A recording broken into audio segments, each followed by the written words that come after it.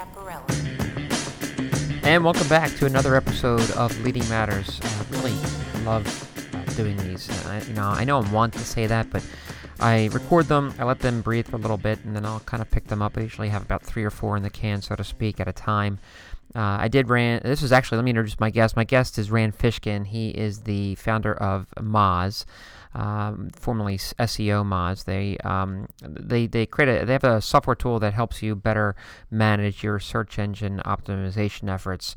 But you know what's really cool about Moz, what I've always loved about reading their stuff and listening to what Rand has to say, is that they developed, and really Rand developed the company from a position of generosity, like genuinely trying to build and edify community. And it really helped grow. Matter of fact, the company kind of almost developed as an offshoot of the community that Rand helped to build. And he's been doing it for quite a while. You know, I'll claim ignorance. I didn't realize that he was at it as early as 2004.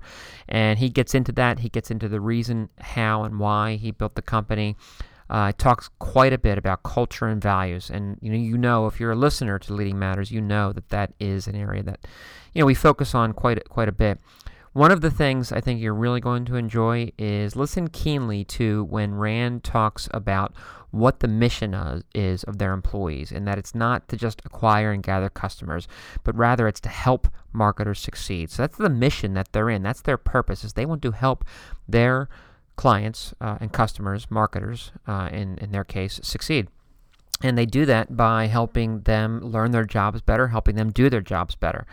And, you're also going to find his take on content marketing, which I think is really fresh and accurate. He believes that content marketing isn't necessarily for everyone, especially if you're not passionate about what you're doing for your marketplace. And what I mean by that is if you're not passionate about educating and creating and selflessly giving to that marketplace, it might not be for you. And I love that. I told him I was going to steal that idea, and he allowed me to go ahead and do that. So, listen, it runs a little long. I was a little self-indulgent with this one because I was enjoying myself with Rand so much that I wanted to get just as much information out of him as possible, and I think it was a really great talk. So listen in. I think at the Take Action Now plan that you should employ after you listen to Rand Fishkin is to take a good look at that mission statement. I talk about it a lot.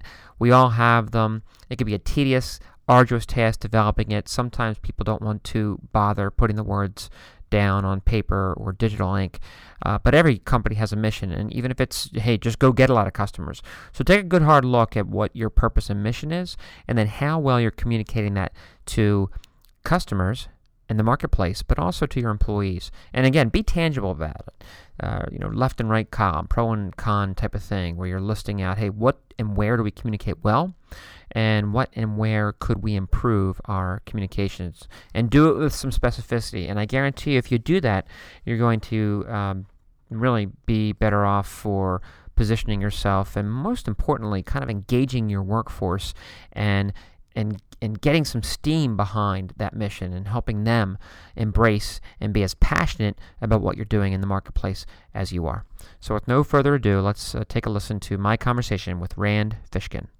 Okay, today I am excited to be joined by Rand Fishkin. Rand is one of the founder of Moz, formerly SEO Moz, I think, a couple years back.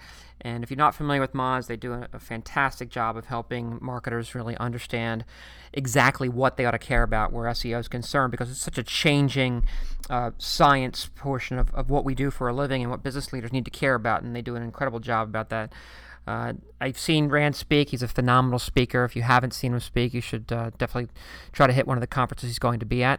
And I blindly reached out to him about a month ago, and he was more than agreeable to take about 20 minutes or so to join me on Leading Matters. So first things first, Rand, thank you so much for taking the time out. I know you have a lot of competing demands in your time, so I'm happy that you're sharing some of yours with me. Oh, my pleasure, Joel. Thank you for having me. I'm looking forward to it. Great. So listen, Rand. As I mentioned in some of the prep before we got on today, we talk a lot about leadership, culture. How we acquire and nurture the talent in our organizations, our focus, things like that. And that's why I'm excited to have you on today, because I've always been a fan of Moz since I've been a marketing professional most of my life.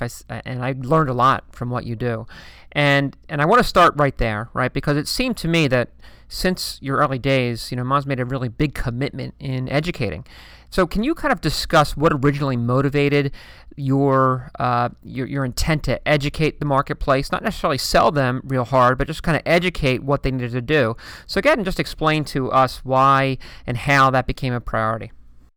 Yeah, it's mostly because I got pissed off at Google, and that sounds overly simplistic, but I was pretty young. I was in my early 20s when I first started the SEO Moz blog, right? This is back in 2004, 2003, 2004. And my frustration was with Google, claiming to be this very different kind of company, to have transparency as a core value, to care about serving the users. But to my mind, Google really was serving two users, or should still be serving two kinds of users. The people who create content for the web, which provides them with the, potential for the business model they have that lets them make these billions of dollars, and then the people who are searching for that content, through which their engine provides, a pathway and navigation. And I think Google always has done a really good job of serving that second user, right? The searcher. They've focused on the searcher, but they have not always done a great job of serving the content creators, the publishers of the web, the marketers of the web. And as a result, in their early days, a lot of spammers had a lot of traction with Google. It's pretty easy to spam and manipulate their engine, pretty easy to manipulate rankings by buying links, by stuffing keywords, by doing all sorts of sketchy things. And I think, unfortunately, this gave SEO a really bad name. A lot of people got frustrated with the practice of SEO, saw it as only being an evil, manipulative thing, didn't see it as the, potentially amazing web marketing channel that it is. And that, that really chapped my hide. So I started the SEO Moz blog with the goal of making Google's operations transparent. SEO Moz, if you remember, was actually on a .org, because when I started it, I hadn't really intended for it to be a business. It was just kind of like here's what I'm learning about how Google works and, how search engines work. And here's what you can do, and here's what's worked for me, here's what hasn't, here's what other people are talking about in the space. And I wrote about that for many years. It eventually, achieved some popularity, and we started getting SEO consulting clients as opposed to web design and development clients, which had been our previous business. And then we changed the company name to SEO Moz. I think that was in maybe 2005 or 6. And then in 2007 switched to software, and the rest is kind of history. Well, what I like about that story is that it's kind of an organic development through educating and improving the way folks in the marketplace were doing their jobs, the business was born. I think a lot of businesses kind of go the other direction, right? They get their business model going, and they're like, oh, well, maybe we should educate. So I'm kind of curious. I mean, what was there? You said you started to gain some consulting clients. What was there? And maybe there wasn't, and that's fine if there was not. But was there a seminal moment where the education of this marketplace kind of made it clear that, hey, there's bits and bytes here and product that would serve this community very well? Yep. There was, actually, conveniently.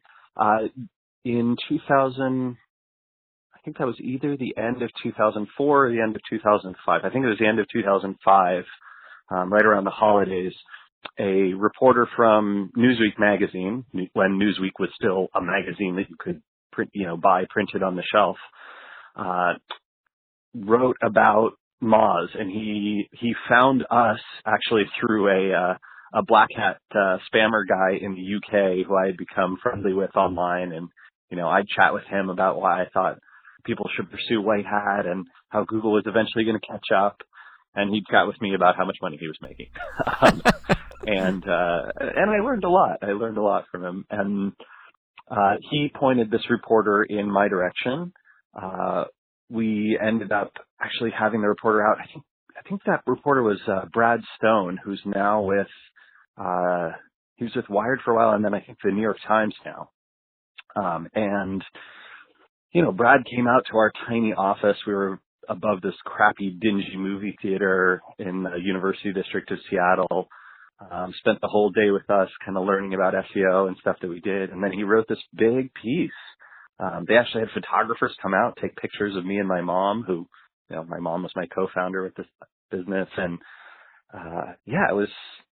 it was a fascinating, weird experience. But what's really interesting is when that piece was published, my big concern was that tons of people who'd never been exposed to SEO before were about to hear about it.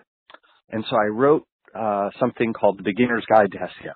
And I spent a tremendous amount of time and energy writing this document, published it on our site when the magazine hit the newsstands. And actually, the magazine did not drive very much traffic. Like, no one really, it was kind of a dud. I thought, big magazine publication. This is Newsweek, right? It's nationally distributed. Tons of people are going to read it. No, not really. We maybe got a couple phone calls from that, but the real thing that was kind of a catalyst for our business taking off was that Beginner's Guide to SEO. That went to the top of Slashdot. It was very popular all over the web. It was covered by a bunch of tech industry publications and search-specific and marketing-specific organizations. People emailed it all over, and that document became sort of a starting point for tons of people who were training SEOs in their organizations or their agencies, and kind of has been ever since. We've kept it updated and put a lot of effort and investment into it. But that was a remarkable moment in, almost a light switch moment in my head. Like, wow, wait, helping people means we get customers too. No, I like that. It's funny because I had Ollie Gardner from Unbounce as a guest the other day, and one of the things he frequently speaks about is, for him, when on your platform he published a very large infographic about, I guess it was about, I forget, it escapes me now. Was it social media? I think it was. I think it was like this online marketing guide, and it had this color wheel of all these different channels and how they fit together. It was a remarkable piece that he did. Yes, and it's very similar, right? Because he talks about that being a pretty big moment because it was so broadly distributed, and they've kind of consistently, now they've developed their personality and voice, and they test a lot of things out, and I like that, and I see, again, I've learned so much from what you've done, and it kind of makes me believe that that culture matters to Moz, right? Because that the volume of content that you produce, the level of education that you're delivering to the marketplace doesn't get done unless it's a priority, a cultural priority, right? Right. So I guess the question is that, is that true? Am I reading that right? This culture. Yeah, we've kind of formalized that inside Moz. So we have our marketing team, specifically our audience development team, which basically does all of our content production and content strategy, and then our community team, who manages a lot of social promotion and engagement and community building efforts. Their mission is not acquire customers, and their directive is not, get us more paid customers, get more people into the free trial. That's not their job. Their job is help marketers succeed, and we believe that if they help marketers succeed, a wonderful byproduct of that will be lots of people taking our free trial and checking out our software and seeing what we do. But, if you go through our marketing, you'll see that it's one of the cleanest, least intrusive, least marketing-like experiences in the software world. There's not a overlay, click to sign up. There's not a push when you sign up for our email newsletter to take a free trial. We really are dedicated, and those teams are dedicated to helping online marketers succeed at their job. And that's just a cultural thing that I think actually makes us, ironically, more successful at getting customers because we don't intentionally do it. Sure. So let's stick with that for a second, right? Because that, like what you define and how you describe it, that's, a lot of companies give that sort of stuff lip service, right? You guys are clearly doing it, right? And it sounds like you even have it documented. So, and I know, how many employees do you have now? We're a little over 160. Okay, so 160 plus employees, and I'm sure you're growing, right? When you get past 10, 20 of employees and there's different departments all of a sudden, managing that cultural impact of who you want to be as a company gets even more challenging. That's what a lot of our listeners gain from this. So can you kind of share with us the growing pains there and how you actually operationalize this very important thing to you about, hey, let's really sincerely make it your job to make marketers more successful? Yeah, I think this is something where founders and leadership have to set the example. And so it's very easy to pay this lip service, and I see lots of organizations do it. They say, hey, yeah, let's, create some great content and help our community out. And then marketing, you're responsible for delivering 200 new leads to the sales team this quarter. And you go, wait, those things don't work. Yeah. If the thing that you measure and the thing that you judge us on is a metric of customer acquisitions, then you're not really saying we believe in, marketing through helping people. You're just saying we believe in doing whatever it takes to get to these numbers. Sure. And this is one particular strategy that we want you to try, but if it doesn't work out and you still hit your numbers, we management won't really care. And so I think the way that it's worked at Moz is for us not to give the marketing team those numbers, right? We look at the numbers, we all do, but we're just sort of content with what they do, right? And when we've been, I think there have been a couple times when we've thought, hey, this is, we do need to bring up our free trials. We do need to get these numbers a little higher. Instead of saying to the marketing team, specifically the content and community teams, like, hey, we need you guys to get more commercial, we've said, hey, let's work on our conversion rate optimization from our landing pages about our tools into the funnel and into the free trial. And that's always worked much better for us than trying to force people to convert, especially force people to convert too early.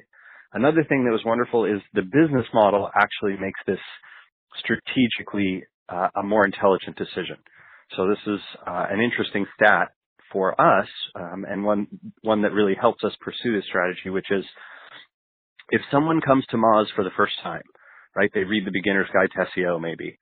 If they sign up for a free trial on that first visit, chances are good that they will churn out in their first month. If, however, they come to us 7 times or more before they sign up for a free trial, they're going to stay with us much longer, right? They'll pay us, 9 months, 10 months worth of service. If they visit, if they don't sign up until their 25th or 30th visit, that lifetime value is extended even further. Wow. And so for a SaaS business, right, for software as a service, churn is the metric you care about. Retention is the metric you care about, not raw acquisitions.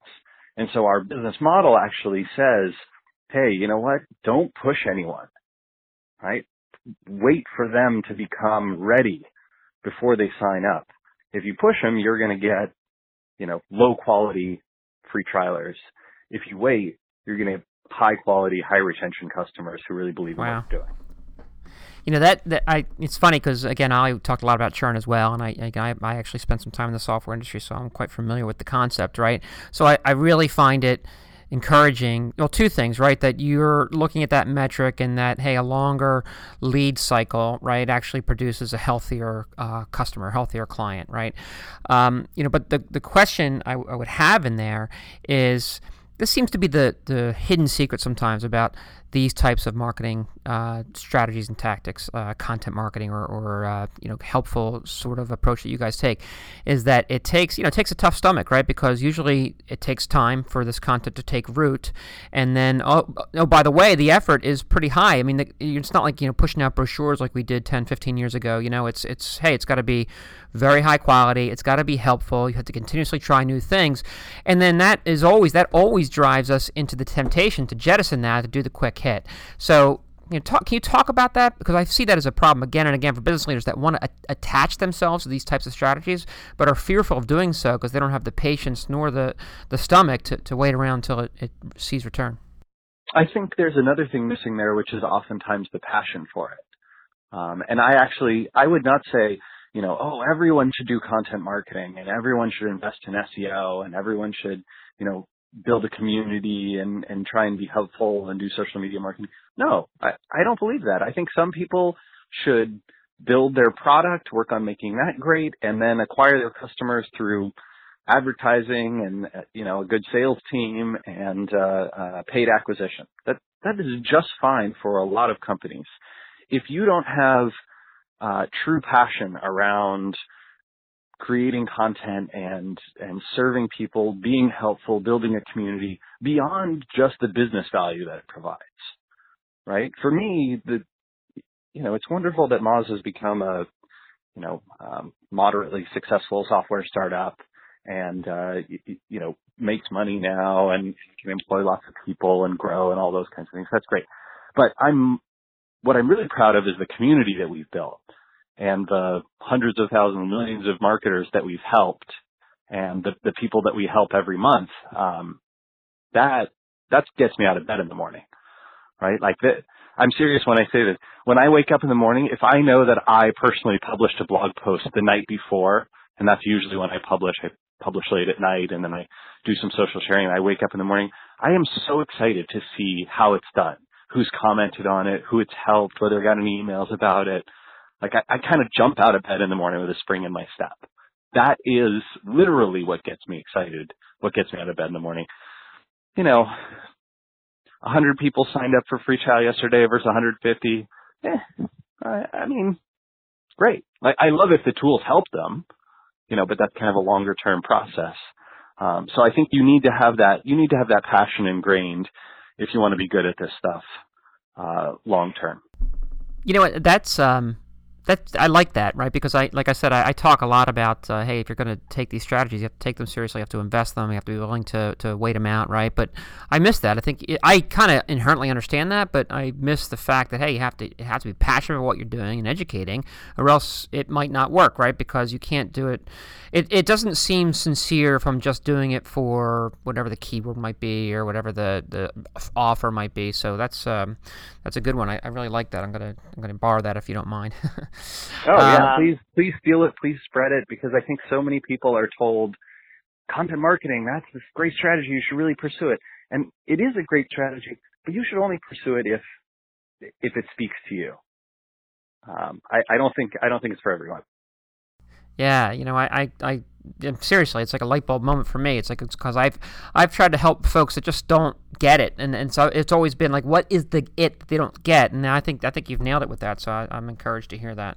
But let me use that as a catalyst to talk about talent, right? Because all of the things you discuss, right? And look, from what I know about Moz and about you, because you've been very transparent with how you've led the company, even when you transitioned into a new role and things like that, that you've really lived your values and what's important to you. So this company that you built, right?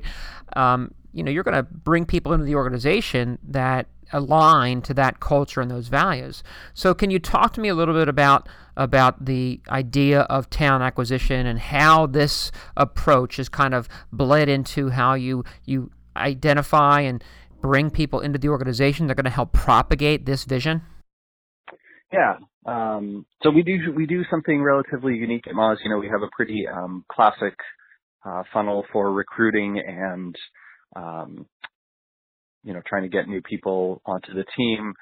But we do something unique so we have our 6 core values called TAGFI, the acronym. It's TAGFI, and of course the first one is transparency. authenticity, generosity, fun, empathy, and the exception, as in the exception to the rule. We don't like doing things like other people. So those 6 values are things that we look for in our candidates, but we do something unique called a TAGFEE screen, and that's in the process of applying. Let's say you apply for an engineering role on the big data team, and you talk to a few of the big data engineers. They think you're very talented and skilled and that you can help them.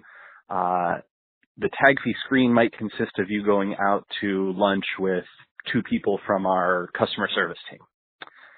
And we found that this is actually a great model because a lot of times very highly paid, skilled, advanced software engineers will have a low opinion of people who do customer service.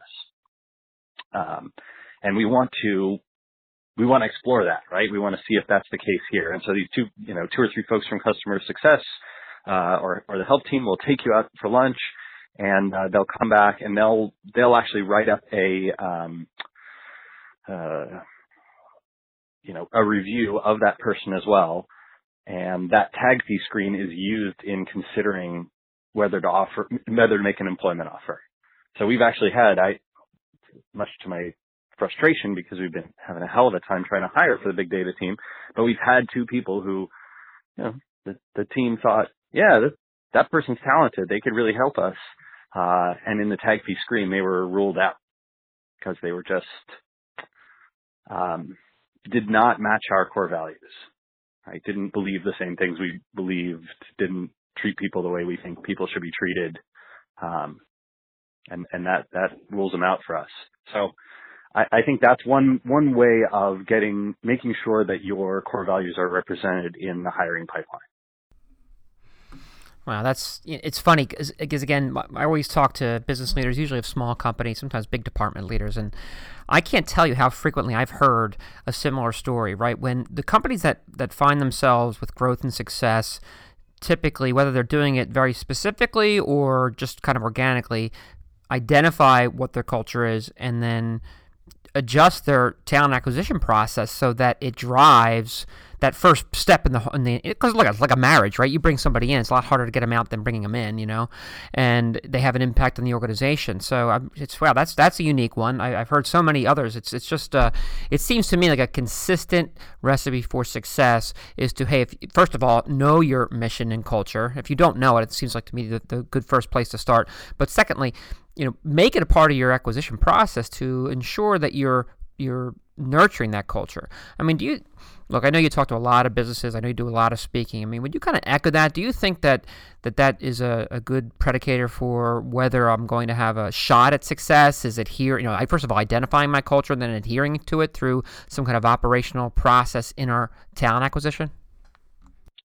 I think you might need to ask me that in another way. Can you rephrase or clarify for me? Sorry. Sure. I'm sorry. I kind of indulged myself a little bit there. No, that's totally fine. Now, what I'm asking is, do you think that workforce engagement is something that's been written about so much lately, right? And there's always, these are the 5 steps or 6 steps, but I've not read what you just went through. In other words, we know what our culture is, we've identified it, we've got it defined, and it's real. It's not just a placard on the wall, right? And then we have operationalized within the talent acquisition process, matching up not just the skills, but the actual personality and individualism of the people coming into the organization. So it's worked for Moz. My question is, do you think that is a repeatable process that other companies can use to reinforce their values and their culture? Yes, I do. In fact, Moz stole it from another company. I can't remember exactly who. It may have been, I'm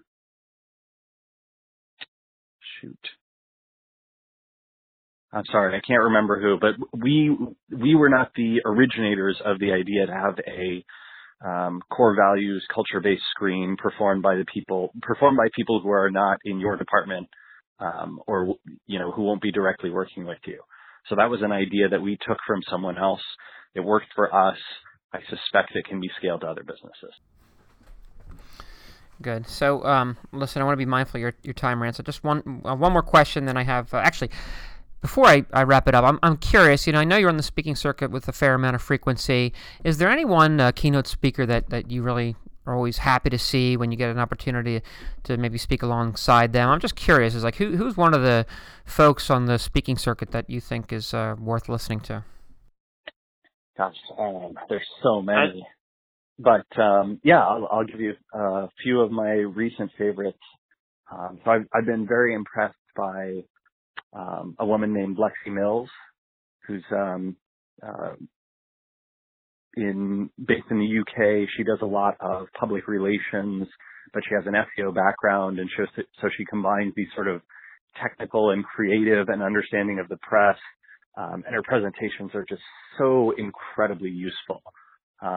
She shows me like how to operate in a world I don't really understand and have incredible success. I think, press and PR is a lot like content marketing and content strategy. Once you dive in, there's so many deep rabbit holes you can go down and, things to understand, technical parts of the process, sort of art and science. And she's a terrific speaker as well. Another one that's really impressed me, actually also in the UK, Natalie Nahai. Her website is The Web Psychologist, and she sort of talks about she has this deep understanding of users and user behavior, why people do what they do on the web, not just in interacting with sort of specific design and UX elements, but also with broader behavior, right? Why do they perform searches? Why do they go to their friends for advice? When do they do those things? For what types of, purchases or engagements should you look at different channels and why and how? She's, very, very impressive. And then there's a woman who gave a keynote talk at MozCon this year who kind of blew me away. She talked about brand and the importance of brand marketing in a world where I'm so sort of obsessed with direct marketing, right? With content, with social, with SEO, which are, very direct marketing types of channels. But brand plays this huge role in all of those, right? Brand is what makes people decide to, follow your Twitter account or become a fan of your Facebook page or, subscribe to your email newsletter or prefer to click on you in search results. All these impacts that brand has. Her name's Dana DiTomaso. She runs an agency in Edmonton, in Canada, called Kickpoint. So another super impressive speaker. No, that's good. I know I kind of put you. I'm sorry, I put you on the spot there, but I appreciate those three leads. That's a good one. I'll definitely check them out and encourage my audience to check them out as well. So, listen, I'm actually going to probably wrap it up right here. We've been talking with Rand Fishkin. Rand is the founder of Moz, formerly SEO Moz. And seriously, I can't. As a matter of fact, I just saw a piece that you released not too long ago called SEO Tactics to Love versus Leave. I think that's the place to start. In other words, if people kind of know a little bit about SEO, but are confused about the way the algorithms have changed in the last 2-3 years, I think it's a great resource. So I would thank you for that one as too, Rand. So go ahead and check that one out. You could look on it on Rand's SlideShare. And look, we've been talking about things like generosity, education, collaboration, culture, talent acquisition, and again, Rand, I can't thank you enough for your time. I love your work. I love watching you speak, and I feel very fortunate to have you on. So thanks so much for your time today. It was my pleasure, Joel. Thanks for having me.